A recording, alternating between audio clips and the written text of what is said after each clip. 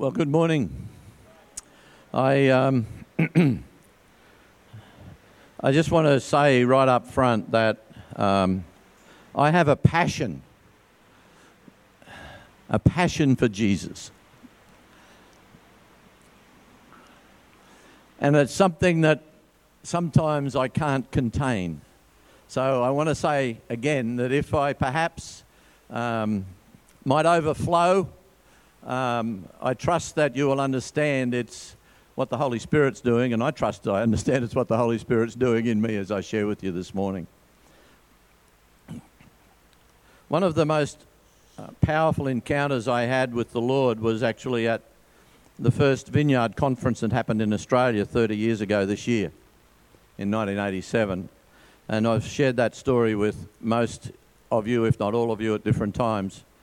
But what happened to me on that conference was I discovered a whole other paradigm, a whole other parcel of understanding of how God interacts with us and how particularly God interacted with me. And it caused me to take off a set of glasses that I'd worn as a Christian for best part of 30 years then. No, that wouldn't be right, would it? Yeah, close, I guess. And see with new eyes the offering that was in the Word of God and that the offering that was in Jesus. And so this morning I want to share something of what that unveiling of understanding has brought me.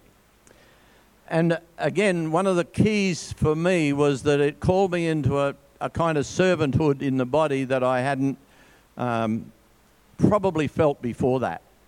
And that's why before I mentioned that kinship has been a part of my way of serving the body here since we planted the church. At the beginning, Carol and I were the senior pastors because we started it, but at the same time we felt to have a kinship group on a Wednesday night. And that's been a continuum since then as a call on my heart to want to share with other people in a small group the kind of love understanding that I have of God. And our kinship that meets now on a Wednesday night in the Mercy Centre continues to bless people as God would choose. My job is easy. I just get there and say, what do you want to do, Lord? And hopefully that means that He's in charge. And so that same overflow into this morning, I've invited two of our kinship members to just share for a minute, and one's a minute and a half and one's half a minute, so between them they've got 2 minutes, they've told me. I asked if they would just share something of their kinship and or kinship Jesus experience. So Craig Rolls is coming out first. Give Craig a welcome, please.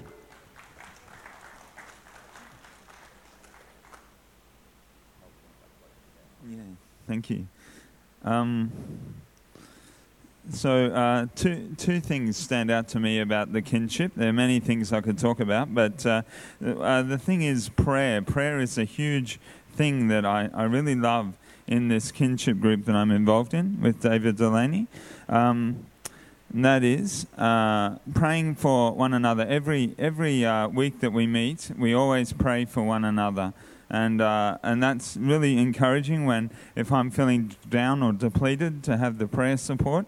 But the other thing is to be able to pray for the others. You know, like for instance, last Wednesday night, a man was there who had a pain in his sternum, and I just put my hands on his sternum and I said, Lord Jesus, and by the authority of Jesus, would you heal this man? And the pain went away just like that immediately. That for me, that's like, wow, you know, if you knew my secret life, I'm such a sinner, you know, why would God listen to me? But it's not about me, it's about the Lord. He loves us, He loves His kids, and so He just graciously reaches out to His children. The other thing I like about the kinship is that it's changing my heart. You know, I came from a background where my heart was all in my head. You know, it's all religious, what I need to know and understand. But now God is working on my heart. And I want to read Proverbs 3, verses 5 to 6. It says, trust in the Lord with all your heart. the heart, not intellect, though that's important, but the heart. Trust in the Lord, and do not rely on your own insight. In all your ways acknowledge him, and he will make straight your paths. That's what I love. I can see that God is making my paths straight. Coming into this kinship, it's like I'm being discipled and disciplined to follow the Lord in his straight paths. Not because I have to, because I better do what God wants, but because my heart is being changed. God is working in me. So I just want to give glory to God. Thanks, Craig. Well done, mate. God bless you. And Beck, this is the first time Beck's said she'd be able to do this, so welcome, Beck, please. Hold the mic up close to your fat mouth, love. Hi, I have to use paper. I'm not that clever, so here goes. Well, where do I start? From the beginning, I hope. My name is Rebecca. As most of you may know me, I have been coming to Pine Rivers Vineyard Church for over a year now. To be exact, probably a year and 6 months. And in that time, it has been a real journey for me, a good one, of course. I would like to give God all the glory and praise for all the beautiful people that God has placed on my path. It has been a great joy in coming to this church. I feel I have grown and matured in the freedom and grace in Christ. God has placed on my heart 2 scriptures which relates to my journey. But he's 2 Corinthians 12:9. But he said to me, my grace is sufficient for you, for my power is made perfect in my weaknesses. Therefore I will boast all more gladly about my weaknesses, so that Christ rests on me. Ephesians 3:12. In him and through faith in him we may approach God with freedom and confidence.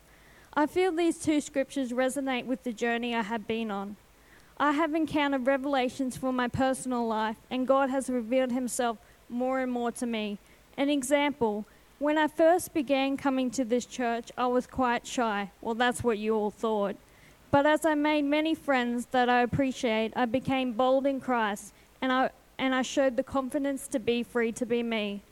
The highlight of my journey in being here is that the love and the fruit of the Spirit shows, and it spreads like it's contagious because God's light shines throughout the whole congregation. I appreciate the friendships I have made, but the only downfall, many more birthdays now. So it's a time for giving, a time to reap, and a time to sow. I would like to tell you that there is good news. What God can do for me in such a short time, he can do for you all in just a split of a second. God is so precious and loving, and that he loves each individual the same. So what he does for me, he can do for you. Thanks.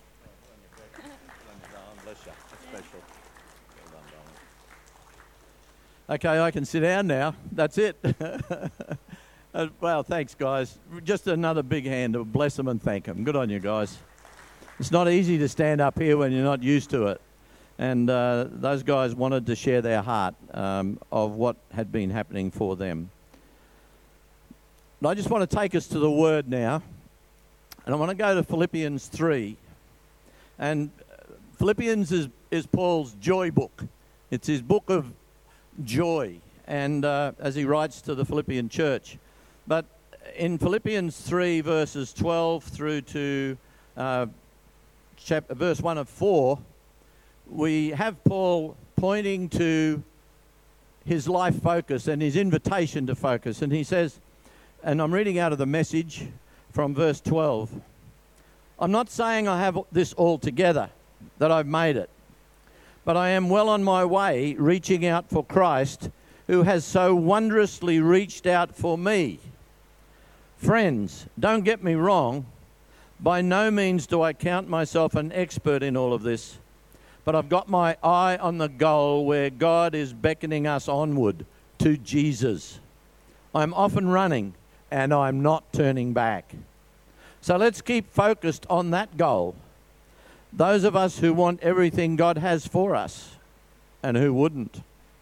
If any of you have something else in mind, something less than total commitment, God will clear your blurred vision. That's a confident statement. Like, you're wrong, this is right. God will show you. That's what Paul's saying there. You'll see it yet. Now that we're on the right track, let's stay on it. Stick with me, friends. keep track of those you see running this same course, headed for this same goal. There are many out there taking other paths, choosing other goals, and trying to get you to go along with them. I've warned you of them many times. Sadly, I'm having to do it again. All they want is Easy Street. They hate Christ's cross, but Easy Street is a dead-end street. Those who live there made their bellies their gods. Belches are their praise. All they can think of is their appetites. But there's far more to life for us. We're citizens of high heaven. We're waiting the arrival of the Saviour, the Master, Jesus Christ, who will transform our earthly bodies into glorious bodies like his own. He'll make us beautiful and whole with the same powerful skill by which he is putting everything as it should be under and around him.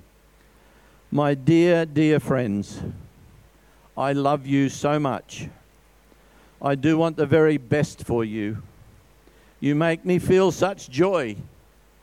Fill me with such pride. Don't waver. Stay on track. Steady in God. That's a great scripture. And it does express the heart of those of us that want to be encouraging others to journey with Jesus. What Paul's saying in this, in a rather blunt way, is that if you haven't got Jesus as the focus, then you're missing out. And he's saying, not only are you missing out, but God's going to wake you up to the full package that he has for you one day. And as I said to you 30 years ago, I had a full package, I thought, but then I understood there was another dynamic and another dimension that I was missing out on in my Christian journey. And I journeyed with the Lord. I'd studied. I looked at all the books around here. I've probably read most of them, not all of the ones in here because they're all cut in half. But I've been a lifelong learner of Jesus, and I bless God that he's never stopped opening up a new page of my understanding as I've sought to be with him. You know, one of the most powerful things for me is my quiet time every day with the Lord. And I sometimes think about that and think, well, Lord, you know, it's only a few minutes I spend with you in the morning, but I'm reminded that Jesus did that with his Father. He would retreat, he would go away from everybody and have a quiet time with his Father. And that was powerful and precious.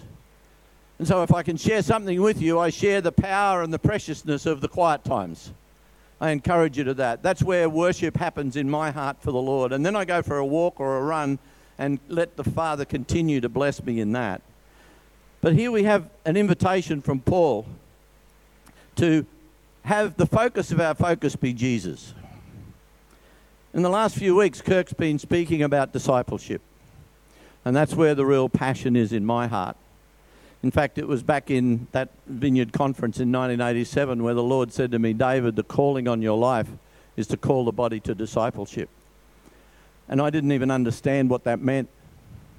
I thought, well, isn't everybody a disciple? But then I realized that being a Christian, in inverted commas, did not necessarily make me a disciple of Jesus. I was meant to be. I was being invited into that. I was in the right place to begin the journey of discipleship, but I hadn't probably embraced the full understanding of what it was. In fact, I didn't know what it was. When the Lord said, call the body into discipleship, I said, what do you mean, Lord? What is it? And I started reading about discipleship, and I read all the do's and don'ts of what a disciple does.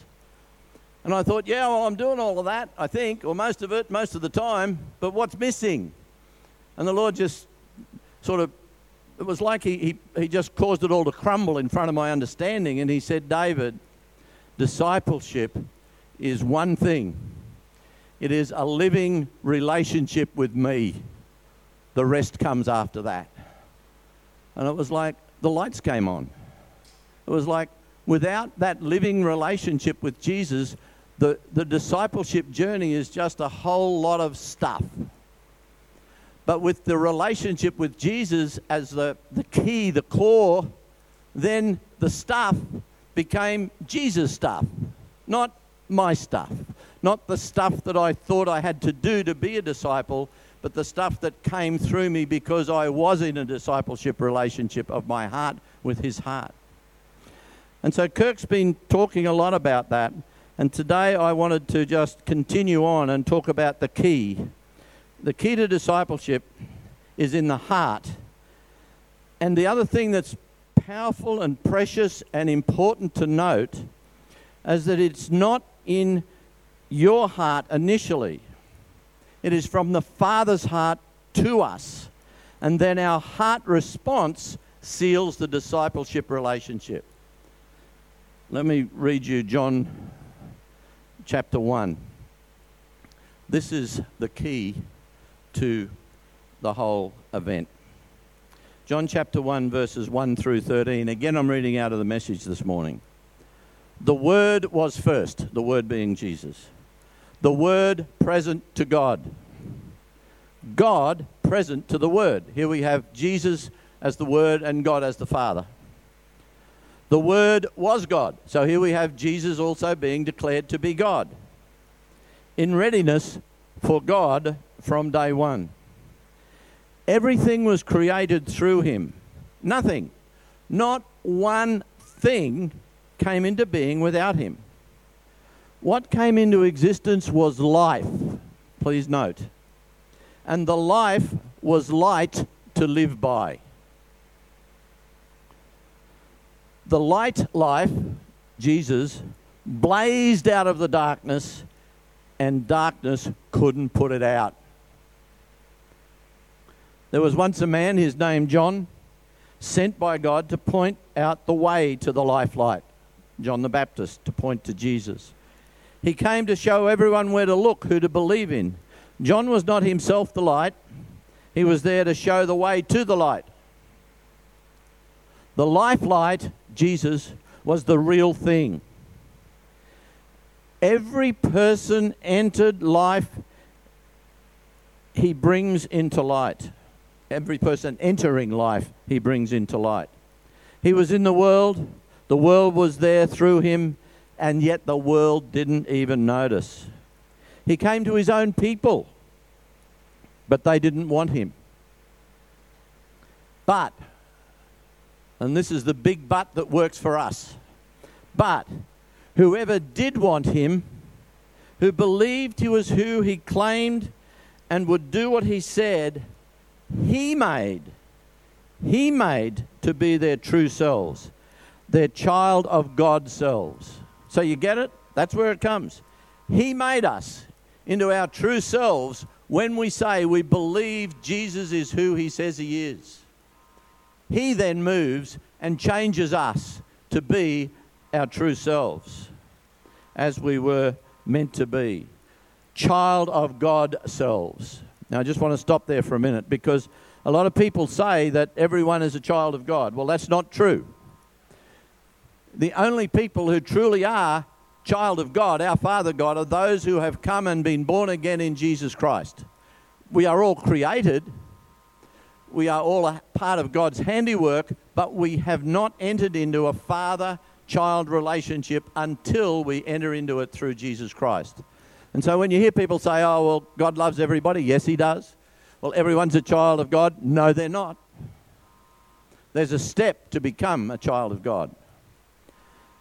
They are God-begotten, those who believe in Jesus. They are not blood-begotten. They are not flesh-begotten. They are not sex-begotten. They are not a result of a man and a woman having a union together and a child being born.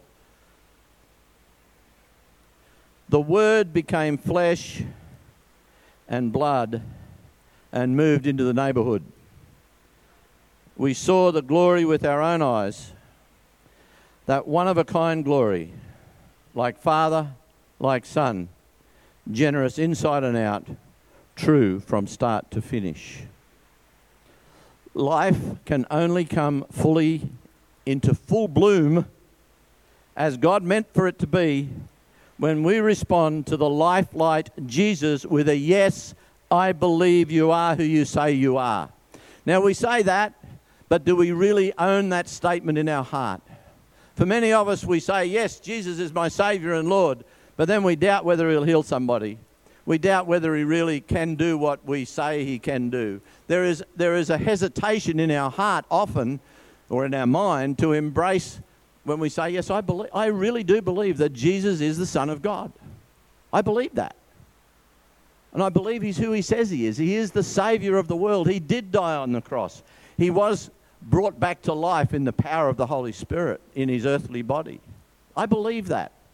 So when I come to that place of believing that Jesus is who he says he is, God then moves by his Spirit and changes me from being who I was into someone who I'm never ever going to be not that anymore. How's that for a confused lot of English? What that means is I'm transformed. I'm born again. Remember when Jesus was talking to Nicodemus?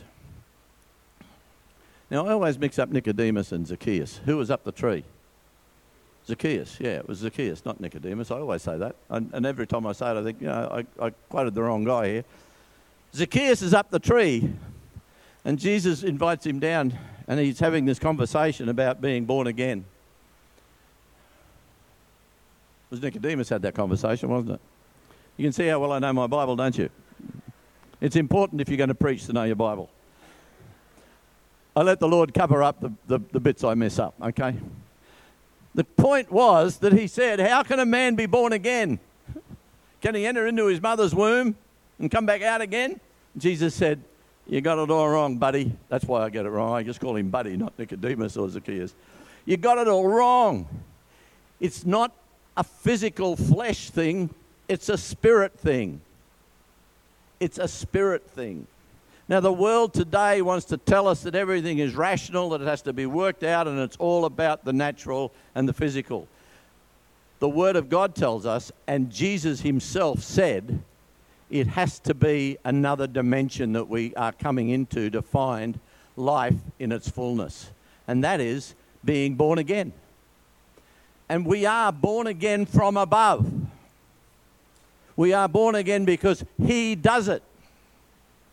Not because anybody twists your arm or has you say the sinner's prayer. That's acknowledging that in you there's been a change, but he does it. Now, isn't that good news? He does it, not me, not you. We don't have to dance on one leg or stand on our head in the corner. He does it. He does it all. He does it because his love is powerful and can never be turned away from us. And anybody that wants to come into that place, we can then come alive to the fullness of what God has for us, life eternal. It triggers a heavenly DNA, a release from God the Father via his Holy Spirit into our soul, and we're born again into our alive in Christ, child of God state. That's what happens. We are never the same again. That's good news too. Because for most people, before they come to that point, there's probably a fair bit of their life they've not been happy with. But at that point, we are changed forever, never to be going back to where we were. Now, some of us become engaged in that, as we read in Philippians, with a full-on, yes, I know, and I'm there, and I'll carry on. Others of us become prodigals. We are born again, we're in the family, and then we say, I think I'll go over there and do that.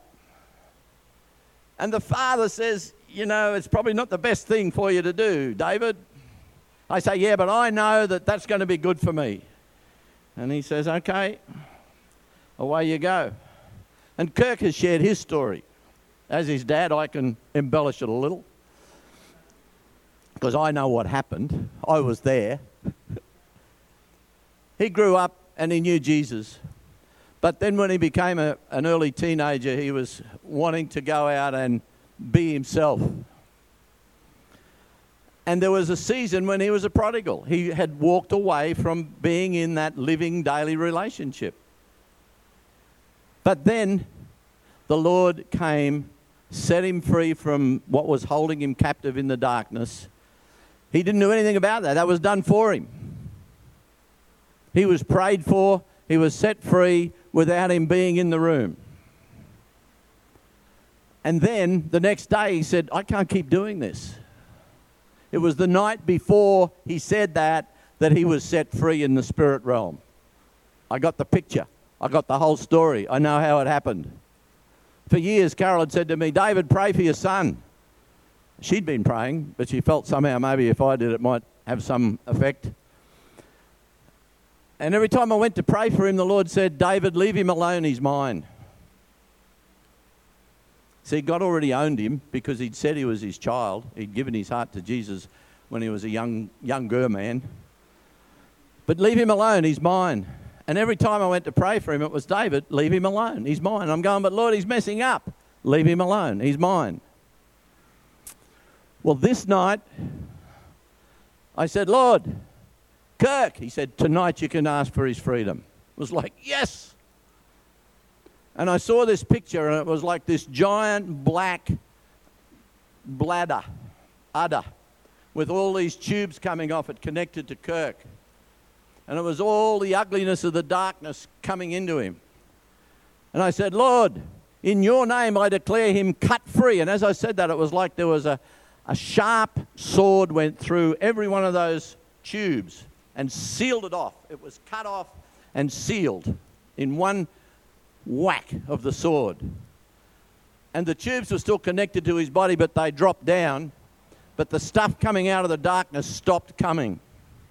The very next day, he said, I can't keep doing this.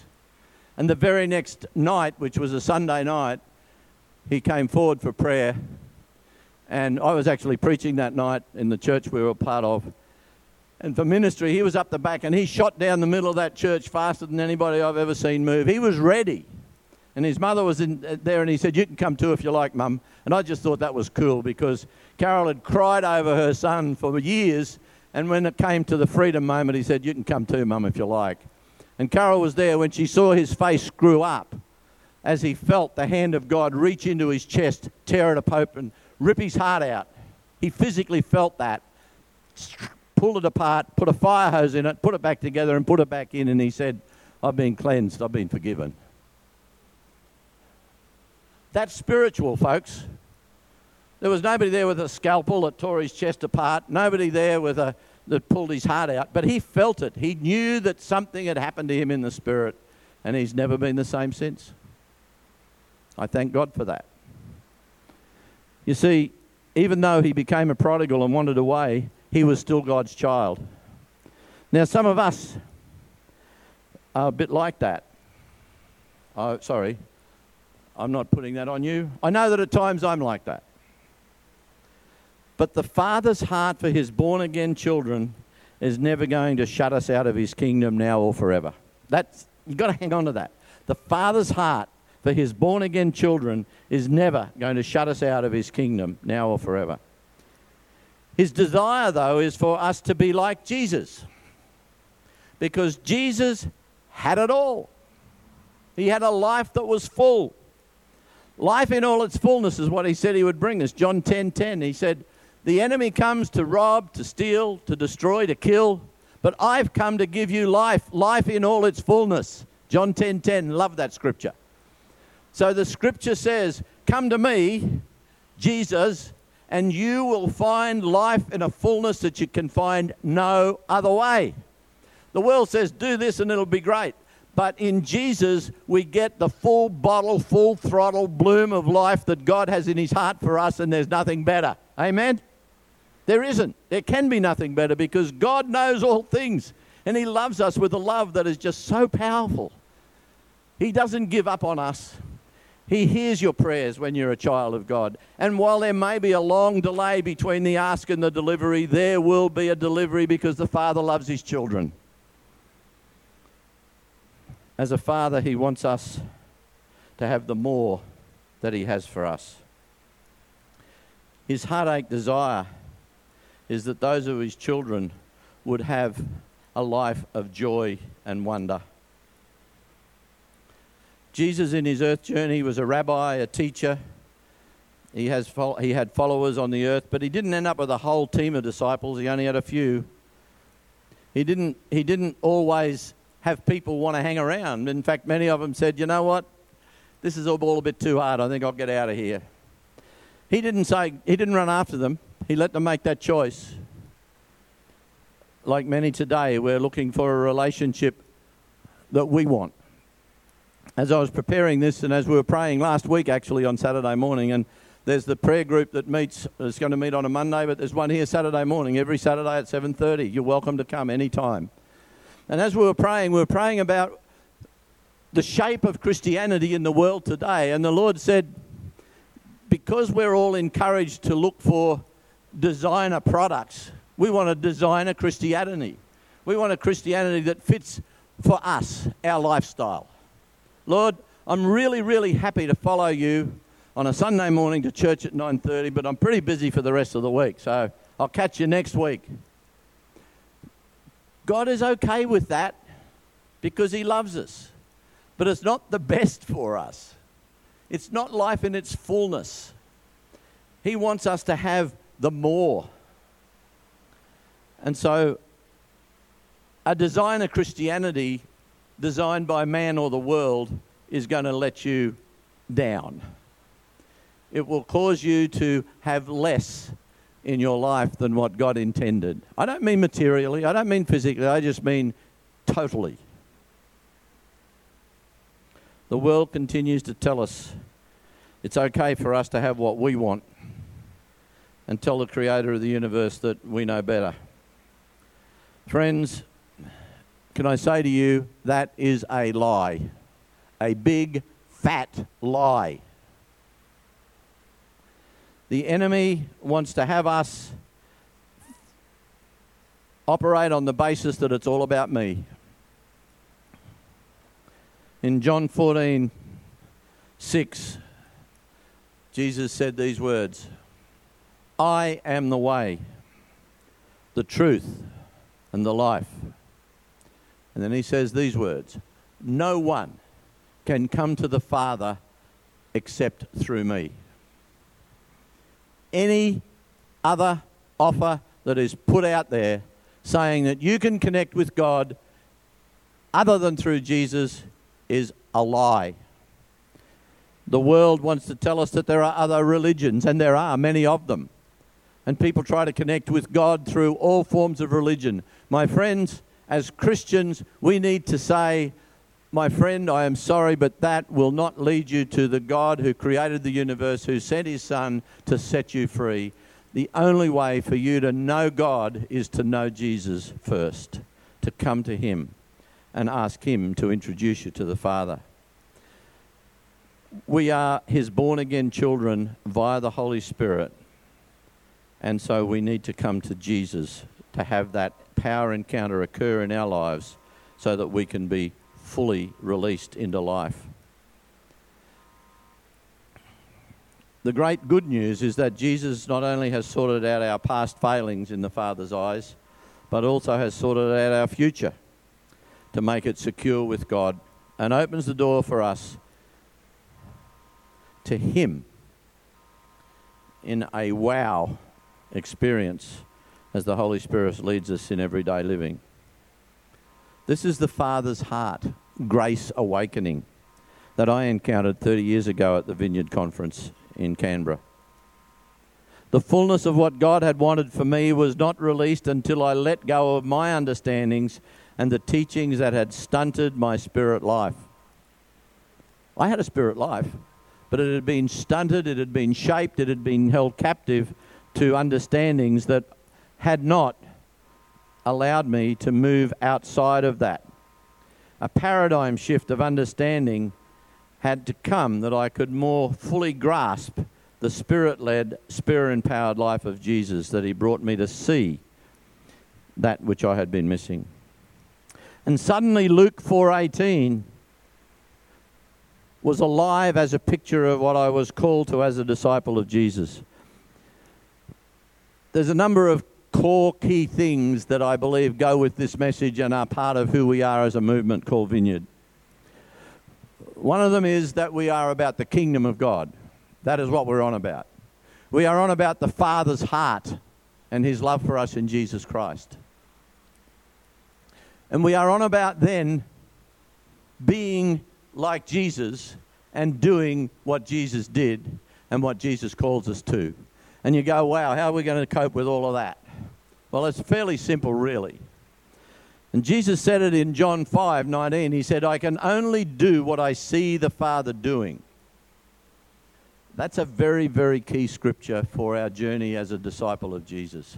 And you know, when Jesus said that, he wasn't saying, I'm a stunned mullet without seeing what God's doing. What he was saying is, I can only do what I see the Father doing because that's the passion of my heart. I don't want to do anything else but what I see the Father doing. You get the difference? It's not an obligatory thing, I can only do what I see the Father doing or else I'm in trouble.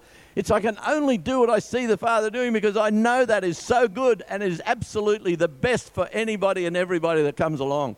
That's why I can only do what I see the Father doing. That's important. It's a difference. When we're interacting with people, it's, God, how are you wanting me to love on them the way you love on me?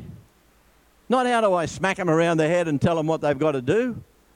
How can I love on them, Lord, in a way that's going to change their life for you and for the blessing that you want to bring to the world through them? That's the invitation. The paradigm shift was that in Luke 4:18, where we read, Jesus was in the temple and he was handed the scroll of the prophet Isaiah and he read from it and he said, effectively he announced the start of his ministry, where he said that this is where, I was going to quote it out of the other one, but let me just read it out of here, because it does it. I've got to find Luke. I know it's in the Bible. It's okay, I got that bit right.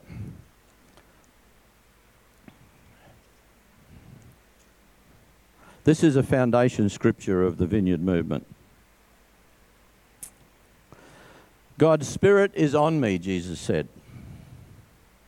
He has chosen me to preach the message of good news to the poor. He has sent me to announce pardon to prisoners and recovery of sight to the blind, to set the burdened and battered free, and to announce this is God's year to act.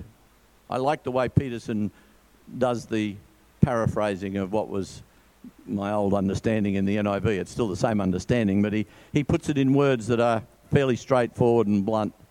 You see, Jesus said, the Spirit of God is upon me to do the things that have not been done but are only able to be done in the power of the Spirit of God upon my life.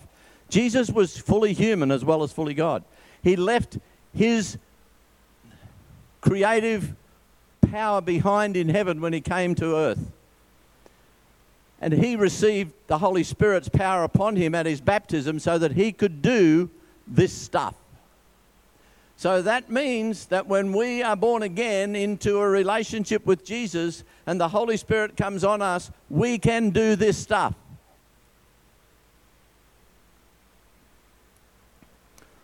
We are invited into doing this stuff. Now, one of the things that we have as a statement in the early days of this church is doing the stuff. It was a vineyardized expression. And the stuff is the stuff of Jesus. That's still relevant today, my friends. That is still what we're here for. We're not here to just be a cozy group of friends having a good time on a Sunday. That's okay. That's part of being loving towards one another. But there's a dimension beyond that where we will do the stuff of Jesus for one another. And I just want to say thanks to Craig and Beck, because they were sharing that that's what's been happening for them in the kinship group. And that's got nothing to do with us. That's got everything to do with the Holy Spirit wanting to touch and bring life and blessing where there's been distress and brokenness. Jesus has invited us into a discipleship relationship with him. Only in that relationship can we come to full life that God wanted for us. I don't know about you, but I lived 40 years of my life, 40 plus years of my life, in a pretty good way, pretty happy. I was very happy with what I had. I missed nothing. But I did miss something. I missed the extra that Jesus had for me to do. I used to pray for people with bad backs because I couldn't see if they got healed. You know, it was like, yeah, I'll pray for your back or I'll pray for your cold. But then I started praying for people and expected to see a change, because it was like, hang on a minute, there's something here that's broken, and Jesus came to fix things. And he's invited me to help him to declare it should be fixed. Now, does that mean every time I pray somebody is instantly healed? No, it doesn't. But I know that I'm invited into the relationship that releases me with the authority to call out for healing. And I have authority to tell the darkness, to tell the enemy, the one that had Kirk trapped with all these tubes on him, I have authority to cut that off. I've seen the fruit of it. I've seen it in other people, but it's very real when it's your son and your heart's crying out and you see it happen. You go, yes, we got that one, Lord. And there's freedom now. You see, I have that authority, and so do you, as those who have said yes to Jesus. But we don't always step into that authority. We tend to be a little hesitant because what if it doesn't happen? What if a demon gets out and wants to bang us on the head? Well, you know, Jesus is stronger than the demon. If he bashes you on the head, somebody will come along and pray for you and you'll get better. It's never happened to me. I've had a number of very deliberate demonic encounters in ministry, and I've never, ever been hurt yet. There was a lady once at a camp I did in Toowoomba many, many years ago, and we were in a big hall, and there was just 2 chairs in it, and she collared me at the end of the camp, and I knew it was coming. I knew it was coming. The Lord had warned me. And she walked up to me and she said, I am going to kill you. I said, no, you're not. Now, I knew it wasn't the lady. It was a spirit in her that was very unhappy with what I'd said that weekend at the family camp for this church. I said, no, you're not. She said, I am going to kill you. I said, no, you are not. Now sit down and be quiet. If anyone had been there, they'd have thought I was the rudest man in Australia speaking to a woman like that. But I was speaking to the spirit in this lady. And she sort of struggled. And I said, sit down. Let her sit down. And I spoke directly to the demon and said, let her sit down. And the lady sat down. And she wanted to get her hands around my throat. She was wanting to strangle me. The long and the short of the story is that the Lord set her free. I was not touched.